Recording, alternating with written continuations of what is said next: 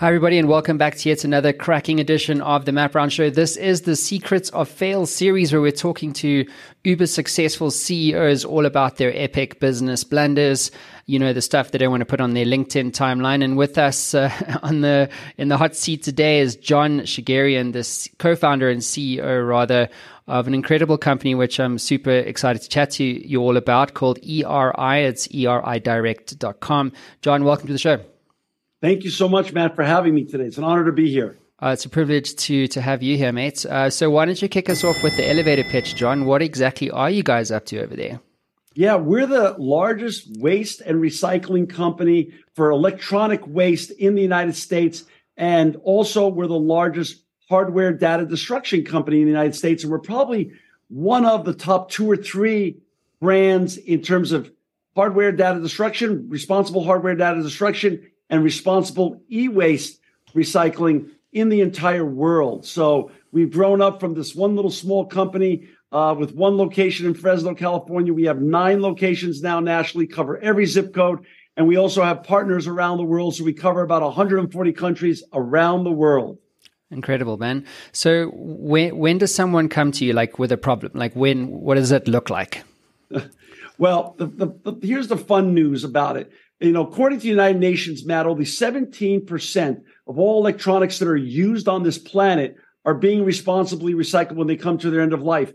And according to the EPA, only 12% is being responsibly recycled here in the United States. Our numbers trend lower. So that means the folks that come to us are anyone from just a man or woman on the street who want to responsibly recycle and destroy the data that's in their cell phone or laptop or tablet or anything electronic. And also huge and wonderful corporations such as Amazon, Best Buy, Staples, Costco, Waste Management, Republic Services, the City of New York, and the City of LA, and about 1,000 cities in between. We cover everyone because everybody has an e-waste problem. It's the fastest growing solid waste stream in the world. Whoa, epic. I feel like you and I should be doing a whole separate show. Whole separate show. But we don't have time for that today. This is Secrets of Fail. So let's get into the meat and the potatoes, John. What is your story of fail for our audience around the world today? Yeah, well, when we started this business, Matt, e-waste even 20 years ago was the fastest growing solid waste stream in the world. It today is the fastest growing solid waste stream in the world by an order of magnitude of 2 to 4 times faster than the second fastest growing solid waste stream, which is single-use plastic. So it's a massive problem. It was a massive problem when we started the company. We wanted to fill the void and fill the white space and be the solution. But 20 years later, even though great companies like ours have been born and have scaled, and a lot of good competitors have also been born and been scaled, the problem is bigger than ever because the ubiquity of electronics has become unbelievable. We've all got electronics on us. My wedding ring is an Aura ring. That's an old electronic when it comes to its end of life. My Garmin watch is an old electronic when it comes to its end of life. They all have batteries in them, and they're considered electronics, as is our ring, Nest, and everything else that we get to use. So we started this company to fill the void. It was the dark side of the technological revolution, and we don't know what we're doing. We just want to create a good, professional, responsible solution to this technological revolution dark side, which was then called e-waste back in 2002. And so we started a model where we charge people and organizations and corporations for taking in their electronics, and then we would commoditize it, we would destroy it and then turn it into steel, shredded plastic, shredded aluminum, copper, gold, silver, lead, palladium, and all the materials and commodities that are contained inside of electronics. And as we grew the company, we continued to scale both physically and revenue-wise. But what we realized is this. We had our near-death experience, and the biggest blunder was getting used to and getting comfortable to the business model of our revenue was too heavyweight in commodity revenue and not service revenue. So, for instance, in 2013 and 14, approximately 53% of our revenue was derived from commodity sales, which we thought all those years, 10, 11 years, was working for us and was great. But part of being a good leader, Matt, is not just seeing the future, which is sort of the linear straight ahead stuff. It's also, you got to also understand what's around the corners. What are the dangers that lurk within that aren't as visible to you and everyone else, but you have figured out because you've done enough things, you have enough pattern recognition to understand that there's other problems that are lurking that you need to solve before they become crises or near-death experiences. I failed to see that how heavyweight we were in commodity revenue could be a tragic problem for us. And as the commodity world fell apart in 2014 and 15 and was a shocking event to all those who were in the commodity world, at our size and scale, it almost became a fatal event and almost was the end of the company. And it was a tremendous lesson learned, one that I don't want to ever go through again, nor do my 3 co-founding partners. But we allowed the company to grow and get comfortable with all of that commodity revenue recognition, and not understand that we should have shifted the model earlier to be a more service-based company, service-based revenue than commodity-based revenue. Mm-hmm. So, John, what did that experience teach you? A lot of things.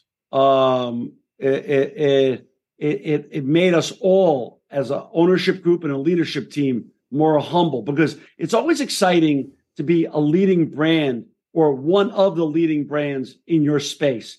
That's a very exciting moment as an entrepreneur and as an innovator to be a leading brand. But unfortunately, that also creates a little bit of a cloud and on our vision is to, hey, we're winning and we can keep doing what we're doing to continue winning. And sometimes you've got to come to the realization that what got me to where I am here today is not going to get me to where I need to go in the future. And that was one big lesson that we took out of that. Secondarily, the lesson to always stay humble and always stay more attentive to changes that are not only very visible, but to be continually trying to envision what dangers lurk around the corners that are not visible today.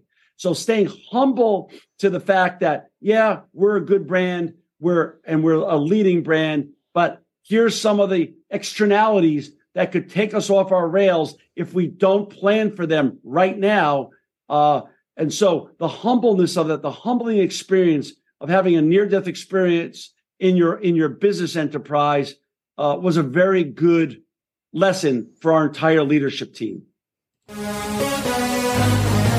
Another lesson, Matt, is learning from others. We were good friends for years with the leadership team from Shred-it. Shred-it, as we know, is a ubiquitous brand that has all their trucks around the United States, and they come on premise to your business or home or large business, small business, and they'll shred your documents. In 2008, they lived through the similar experience that we had in 2014 and 15. Their revenue was very much based on the paper and pulp pricing that they were getting when they sold the shredded paper after they completed their jobs. And they also had a near-death experience in 2008. Now, they had shared this with us all along, and they were very, very encouraging to us. We did a bunch of business together, still do, and they had shared this story with us. Unfortunately, we didn't think enough about it to understand that this same thing could happen to us. But they explained to us, they had taught us much earlier what they did to solve their problem. They took that experience, again, near death almost. They got a bunch of refinancing and they changed the business model to create 2 P&Ls, one for just the paper, but the service side, they made that a better revenue generator and created more balance in their company. So even if the paper revenue went away or became near to zero, which it did in 2008, the company would survive and thrive just based on the service fees. Well, when we heard this years before 2014 and 15, we should have taken heed and realized this is a possibility with our own commodities as well. And we didn't.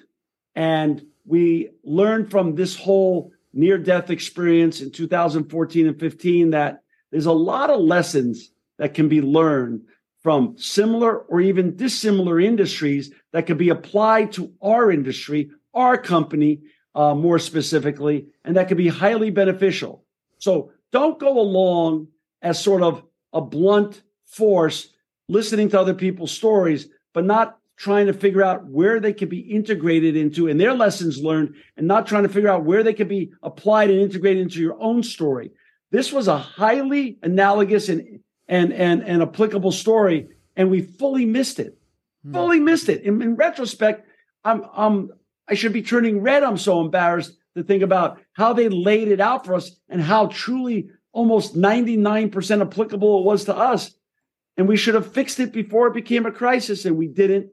But we learned, again, from that we can learn from all different types of sources, and we can make all sorts of improvements and applications for our company before things become a crisis like it did in 2014 and 15. So those are two or three of the biggest lessons that we pulled out of that near-death experience. And we did exactly what Shred-it did. We created two P&Ls, increased our service fees, and over a 4 to 5 year period, took us about 4 good years from 14 to about 18, 19.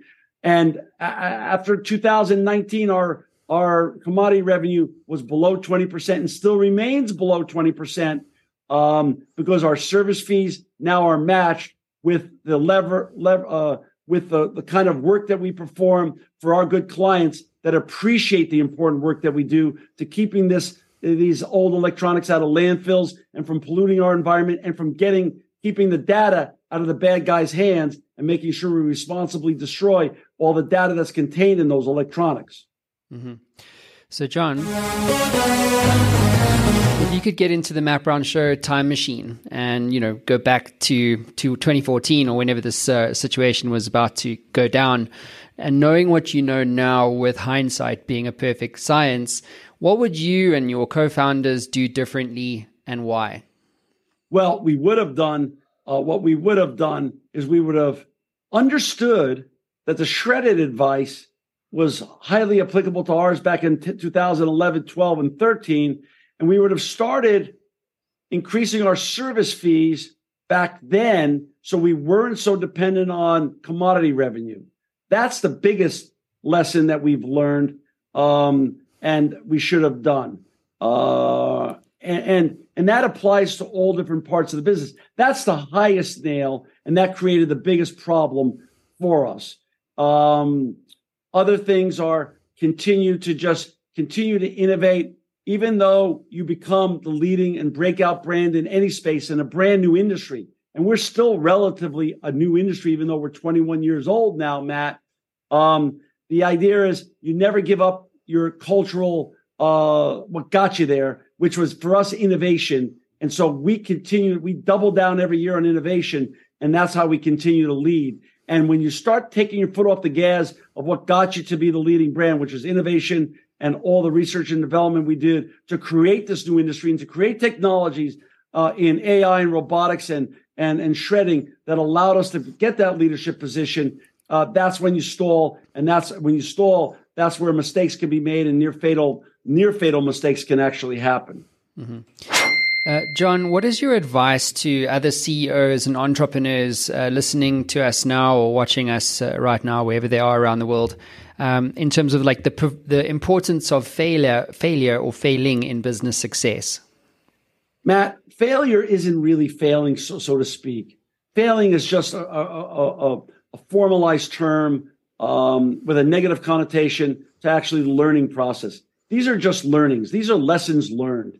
And if you take it as a lessons learned and you don't beat yourself up too bad about it, so you don't want to get out of bed in the morning, so you want to just be so down on yourself or down on your business, you gotta let it go at some point and just use it as a form of fuel for your fire to just fix the mistake and move the heck on and learn that we're always going to be curious, continual students learning everything we can from similar businesses and also dissimilar businesses that we can then apply to our own company to make our company better, to control what's in our own hands so we can create a better future for our company and stay mostly immune to tragic events. We don't mind little breaks along the way and little hiccups and little puddles. We just don't want to go through near-death experiences on a regular basis. Mm-hmm. Yeah, it's funny how your breakdowns are oftentimes your breakthroughs. 100%. 100%. Setback is really the setup for a better future if you use it for that. Absolutely. John, very quickly, what about books, tools, and resources that you recommend? Is there anything that comes to mind that you recommend other CEOs or entrepreneurs use on their journey? The classic book that I've given to more people than not is Good to Great. Jim Collins' seminal book on taking your company and taking it from good and helping to make it great and focusing on how to continue to evolve your company. That's my favorite book. It still is. I had my children read it when they were young. All my partners have read it. Most of my leadership team has read it. And I give it to a lot of young entrepreneurs that I either counsel, coach, or I invest in along the way. It's a great book, and I highly recommend it. Also, I highly recommend keeping your eyes and ears open. You got to read. Although we've become a very visual world and a TikTok world, and it gets created as a form of ADD where great and important learnings can't really happen on a regular basis. So picking up any book and reading and opening your mind to other people's experiences, other companies' experiences, other journeys is a tremendous experience. I'm 60 years old now, and I love reading as much today as I did when I was an 8, 9, 10-year-old when I started reading as a young child. So to me, staying curious and stay reading and stay learning is so important to staying a relevant CEO and staying on top of your game. John, you're an absolute legend. I love what you and the team there are doing at ERI. Congratulations on all your successes. We were talking and discussing, it takes 20 years to become an overnight success. So well done for making that another reality. Thank you, Matt. And wishing you and the team all the very best for the future. Continued success with your podcast. Honor and privilege to be here today. I really wish you well in the future. Beautiful. Thanks, John. Thanks, everybody.